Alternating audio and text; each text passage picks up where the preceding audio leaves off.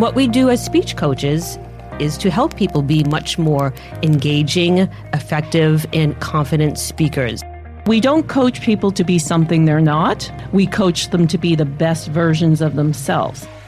Does your audience want information, a lot of logic? We are communication coaches, speech coaches. We have a lot of different hats. We here want to help people. We want to give them tips, tools, and techniques that would make them more impactful, more effective, and build their confidence. We know each other well as friends and also in terms of our expertise as coaches. That's why we're together here with you.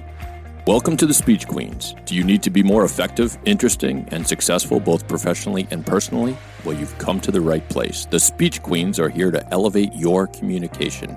Now, here they are, Laurie Schloff, Tori Hollingworth, and Dinneen Grably. Welcome, welcome. We are the Speech Queens. My name is Dinneen Grably, and I'm here with my fellow sister queens, Tori Hollingworth and Laurie Schloff. Hello. Sister Queen kind of has a strange connotation, although I get it. Oh, it kind of does. Sister, wife, whatever. Yeah. Mm-hmm. Well, thank you. We are communication coaches, speech coaches. We have a lot of different hats, but basically what we do is help people be better speakers, be better communicators. And often people don't even realize what that means, communicating. Whether you're a leader, you need to give a formal presentation, running a meeting, talking at town hall, giving feedback to one of your employees. All of this is communication. In today's podcast, we're going to be talking about presentation preparation. That's right. People don't realize you actually need to prepare. A lot of listeners, I'm sure you're thinking to yourselves, oh, no, actually, I want you to think about who do you find as an engaging speaker? Who do you think is an engaging speaker? And what we do as speech coaches is to help people be much more engaging, effective, and confident speakers. And often when we're working with people come up to us and say, I really want to speak like so-and-so. I really like the way XYZ speaks. I don't want to give any names. Do you find that? I do, and I have a love-hate relationship with that comment, because when a client says that, I think, okay, is this achievable? Number one, like if someone says they want to speak like a Barack Obama or something, I'm like, that's a high bar. Then also our mantra, if anyone's listened to our podcast or worked with us, is that we want you to be the best versions of yourselves. We're not here to change who you are. We're not acting coaches. So I would say if it's authentically possible for them to reach that standard, yes, that's a go. But sometimes it's not, and that's kind of a tricky situation to master. I agree. And I often find people think great speakers are natural-born great speakers, and they're not. It's a skill. It's something I have to drill into people all the time. What do you think about that, Laurie? Do you find that people just think, oh, we were born great speakers? Well, I love trivia, but this is actually a statistic. In terms of giftedness, okay, gifted in math, being an Einstein, about 0.5% of the population are gifted, meaning, yes, 0.5% of the population can get up and give a frickin' speech. The rest of us, 99.5% of us, have to work our tails off to be good. And quite frankly, I think when we've had clients like this, at least I have, who have said, oh, Tori, I'm a great speaker. I don't need coaching. I could be a speech coach just like you. And that's when I get nervous, because I think, oh, no, this person's very cavalier. They're not going to take the coaching well, and they're not going to practice or take it seriously. And that's when the mistakes happen. Exactly. I was just thinking about, so for example, when we are working with people who are speaking at a conference, I have worked with people, and they need to speak in front of a few hundred or thousand people, and they just think they're going to wing it. They do a little bit of preparing, but they don't really put in the preparation that is needed, making a circle back to the focus of today's podcast. Yeah, I get so nervous if somebody says they wing it. I think those are very feared words among speech coaches. Yeah, because they think they know the material, they don't need to practice. So everybody, there's a difference between being knowledgeable and being good at speaking about that knowledge. Does that make sense? Absolutely. Think about technical folks and delivering technical information. This is where we come in to help. You can't go deliver a technology or technically oriented presentation to someone who's a business-minded person who doesn't understand it. You're speaking another language, essentially. So it's your job to synthesize that down to layman's terms and organize it in a way that makes sense to the listener. Or you're just not going to win the account, or you're not going to translate in your message. Right, just because they think you're smart doesn't mean they want to engage with you. Exactly. Great point, Tori. And that brings me to people in their preparation. They need to know beforehand who is the audience, who is the listener or listeners. You need to really understand or know beforehand who you're speaking to. As you said, if you're very technical, if you're in the finance department but you need to talk to marketing, you need to really pivot your communication so the way the marketing people can understand it and take it in and take away what you want them to remember. Absolutely. It's all about customization. Yeah. And that also is when you're speaking to influence. You customize it to the needs of the listener. How are they motivated? How are you going to get them mentally over the fence to either do something or not do something or take your recommendation? Yeah. I screwed up royally very early in my Pardon career. my pun. Oh, yeah, very good. I forgot. I'm a queen. So when you screw up, it's not just a screw up, it's a royal screw up. Oh, yeah. And that was even before I was crowned. Anyway, so do you want to hear this? Yeah, I'd love to hear this story. Thank you, Laurie. This tragedy. I was asked to speak to a group of teachers about communication, and I did my homework. I researched everything about communication in the classroom. And I want to say I was good. I really gave a good talk. And I didn't feel like I was getting a friendly response. I went to the principal, and I said to him, "How do you think it went?" He goes, and then he said, teachers hate hearing about research from Harvard. They want to hear more practical tips. And I learned my lesson. Interesting. I thought it was important to know everything. Right. But that's not what they wanted or needed. Laurie, I was just telling someone the other day, very similar story that translates, but it's to one-on-one coaching, which we do as well. It took me a few years within my career to realize how to approach a one-on-one session. So I used to think when I was new in my career that I had to prepare down to the nub and have all of the tools in front of me and a timed agenda and go in there and say, this is what we're going to cover today. Somewhere along the line, I realized it was like this epiphany. The magic way to enter the conversation in a one-on-one coaching situation is, hi, Barbara, how can I be helpful to you today? Because I might come in with an agenda of what we're going to cover, and Barbara might say, this is all well and good, but I have a high-stakes presentation tomorrow that I'd like to run through with you. What's on our mind?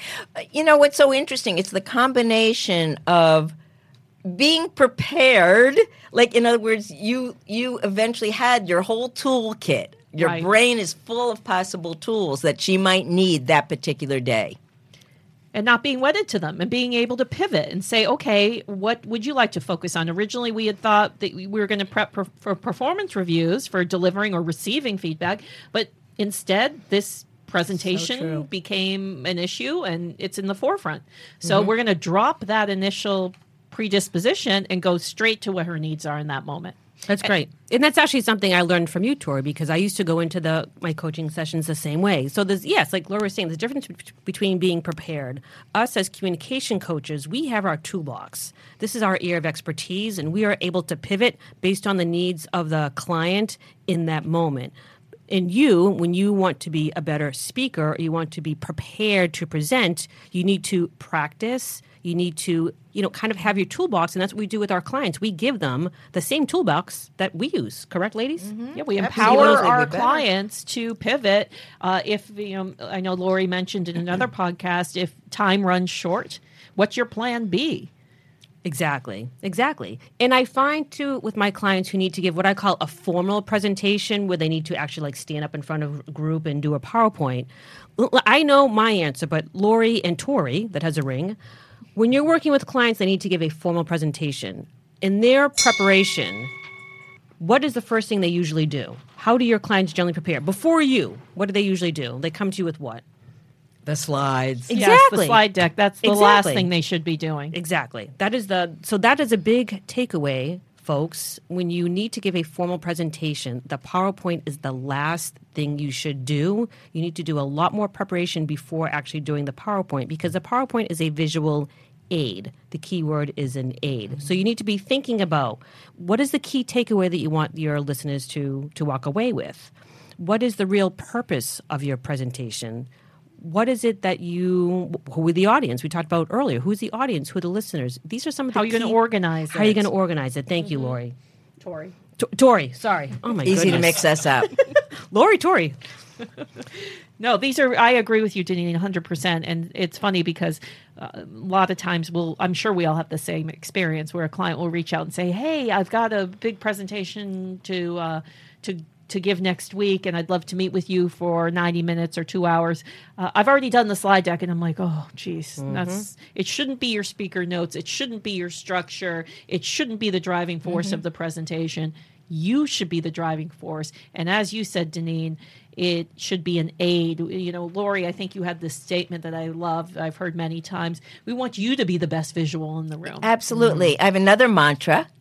Okay. Mind, paper, mouth, meaning most adults benefit from thinking of something, getting some notes on paper, and then out the mouth. I like that. I like that a lot. I find that I need to physically write something, and then I remember it much better. Now, going back to who you think is a really good speaker, always remember they have prepared. They have thought about beforehand all the different elements that need to go into their preparation. They've thought about what type of speech or presentation am I giving? Is it informational? Is it technical? Is it motivational? What are some other type of speeches out there, ladies? Persuasive. Very good. Educational. Right. Great. Excellent.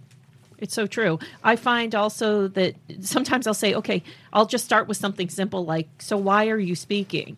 And half of the clients are like, I don't know. But if you don't know why, hey, don't show up. We won't miss you. So I think it's important to know, to orient your brain and say, okay, why am I speaking and what's the goal here? Yeah. And that's step one in terms of the preparation process versus the dreaded death by PowerPoint. Yeah. Now, Queens, No, I was going Go to ahead, say, Laurie. I know we're going to look at some modern politicians. I have a Daniel Webster story. Apparently, Daniel Webster could get up anytime, anywhere, and just give a great speech. So someone said to him, how do you do it?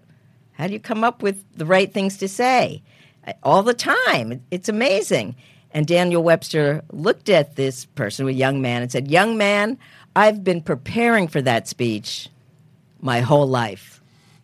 very good. Wow. I love that. Yeah. And they didn't have PowerPoint back then. Exactly. Before we get to our little clip of politician, a very quick question, because I'm sure a lot of our listeners are thinking this. They're saying, okay, great, Queens. It sounds wonderful to prepare, but I don't have time to prepare. So my fellow Queens, how would you respond if a client said to you, what if I don't have the time to prepare? What do I do? That is such a common refrain. And it's true. And I empathize. So what I do is I work with my client to see, do they have 5 minutes? Can they? Try this. You're at a meeting. Tori and Dinneen are gabbing away. Well, I'm going to think of what I might say next and just make a couple of notes. Again, mind, paper, mouth. So use what you do have. You will get better at preparing in 5 minutes, 3 minutes, 2 minutes, but do something. Absolutely, 100%. Go to the And restroom. also, another idea is, and I tell this to my clients as well, is think about what you're going to say if you're short on time in the shower or when you're driving your car or sitting on a subway. Run through your mind what the organizational piece will be, what the customization aspect is, what the goal is, and what you want the key takeaways to be. I love that. And it's almost like it came to my mind like visualization. A lot of sports players, they will actually like visualize themselves going out and playing tennis. And I do that when I know I have a workshop the next day that I kind of, same thing in the shower, I go through my mind. Okay, this is what I'm going through. Here's my agenda. Here's what I'm going to. Here's how in my mind, I prepare when I'm in the shower driving to the workshop. It's also a helpful technique for visualization for fear of speaking. You visualize yourself in the space. You visualize yourself presenting effectively and confidently and well. So you're almost in that space mentally before you walk in the room. I like that. I love that. You can practice also out loud, which is how people think of practice. And you're also saying, Tori, that you can practice in your brain. And you can do that anywhere, right? It doesn't matter if there are people around you. Absolutely. You can still practice. Great. Now, I know us speech queens, we love to talk, and we could talk for another hour, no problem. But we would love to get to looking at a Kamala Harris clip here, and we're going to analyze it for our listeners. I want to thank the people of Iowa, because ever since the first trip I played here as a presidential candidate, you have been informing and helping me be a better candidate, and you undoubtedly will help me be a better president. So I want to thank you. In fact, one of the first meetings I had was a meeting with a group of teachers here. And that during that meeting, you said to me, hey, Kamala, you know, this issue of teacher pay you've been talking about is a national issue. And it was because of the conversation that we had that as my first policy proposal, I am prepared to make the first federal investment in the history of our country in closing that teacher pay gap. I thank you. And so that's part of the backbone of what I believe needs to be done right now, which is to make the case. All right. Now, first, I would like to emphasize that we do work on both sides of the aisle as communication coaches. Now, I'd like to get my fellow queens' input. What are one or two things that Kamala did quite well? I like Kamala's style. I think she has energy. When I compare her to the other candidates, she has more of a range of facial expression. She's also very attractive to watch. And again, I hate to be superficial, but we all are. Well, what do you mean by attractive to watch? She has great hair. Okay. Facial expression. She wears appropriate clothing, though I have talked to a stylist who sometimes thinks her buttons are a little bit too tight. Here in the clip that we were watching here in the studio, I thought she might have walked around a little too much. She could stabilize. Well, the camera person couldn't keep up with her. Yeah, she could stabilize a bit more. She was pacing. We call that the caged tiger. Yeah, and the issue of youth has come up a lot among the candidates in terms of whether Biden and Sanders are too old, and I think she does project a youthfulness. So Very that's true. a positive. And unlike Bernie Sanders, she actually smiles, which is very pleasing, and smiles appropriately in the beginning. Thank you. I'm so thrilled to be here, etc. There's something she does that's interesting to me, and I am not sure if it works for her or against her. I'd love to get your opinion. She uses a lot of presumptive language, meaning, you probably heard, she said, as your future president. So part of me says, yeah, that's presumptive. That's very clever. And then another part of me is like, that's a little arrogant. You've got to earn the vote. You're not there yet. So I'd love to know what your position is on that. Does that play well, do you think? Or do you think it's a risky strategy? I think that's a really good point. Like a lot of things, I feel there's a fine line. That there's one thing to be somewhat presumptive, but you don't want to be so presumptive that it comes across as arrogant. So I think finding that line between, using it here and there, but not too much. She uses it a lot. So Okay. I of course, I have the news on a lot, and I'll see different clips of everyone. I would say 9 times out of 10, she refers to herself as a future president. Okay. I didn't realize that. I think she strategically thought about that. I know, but it's like when she hit Biden over the head in the debates. That can come back to bite you. She was strategic in that moment as well. Right, but you can be too strategic for your own good. Right, which reminds me, maybe a great topic for a future podcast would be the candidates, or in general, gender and communication. I like that. Because it is going through my head, is the presumptiveness somehow a little strong? And maybe I don't know, maybe we wouldn't react so much if it came from a male. I actually don't know, but clearly she has chosen to be Embrace assumptive. that. She's embraced it. She's either been coached on it or it comes naturally to her where she wants to be presumptive. And I do have to say, if I meet with someone about some training, I might say, when we work together, Right. we'll focus on. So there is a value to it. Well, but you don't say, as your future speech coach. No. Right. As your future Just coach. saying, the next 10 there's a way to years. say things, and then there's a way to say things, right? Exactly. We- Now, yeah. I have actually a question for you, Laurie, because I know this is one of your areas of expertise. Her breathing, I find sometimes when she's not breathing, diaphragmatically, that she's catching her breath. Do you I find think that's that? a good observation. What are you noticing? So I Because noticed- I didn't have my glasses okay. on. No, so I was noticing that she'd be speaking, she'd sing a few was a sentences, hearing and then piece. she pauses and then she goes on to her next thing and pauses and. Right, I don't know if it's her right. energy. She's just so excited, but my guess is she's just not breathing correctly. Interesting. So we call that an audible inhalation. Okay. And Donald Trump has issues with. Well, he has the With breathing breathing. with the nose. Yeah. So she also has some dry mouth. You can hear that where she's, the swallowing and the smacking. Okay. Very good. Great. All right. Well, thank you, fellow speech queens. Ending on swallowing and smacking. Jeez, Laurie, for goodness sake. I think No you need spitting. your own No X-rated spitting. podcast, for goodness Okay, sake. to give a quick recap, I have a feeling my fellow speech queens could talk all night. Now, when you are communicating, think about preparation. Just like a real estate agent thinks about location. Next time you are communicating, think about preparation. Thank you for being with us, and we look forward to having you listen to our next podcast, which will be just as amazing and informative as this one. Thank you for listening, and thank you for being with me, Laurie Schloff and Tori Hollingworth. Thank you, Dinneen Grably. It's a pleasure. We love the Speech Speech Queens. To get in touch with the Speech Queens, check the show notes for this episode for all of their contact information, or visit pod617.com/queens, where you will find more information about the Queens and the full library of podcasts. Thanks for listening.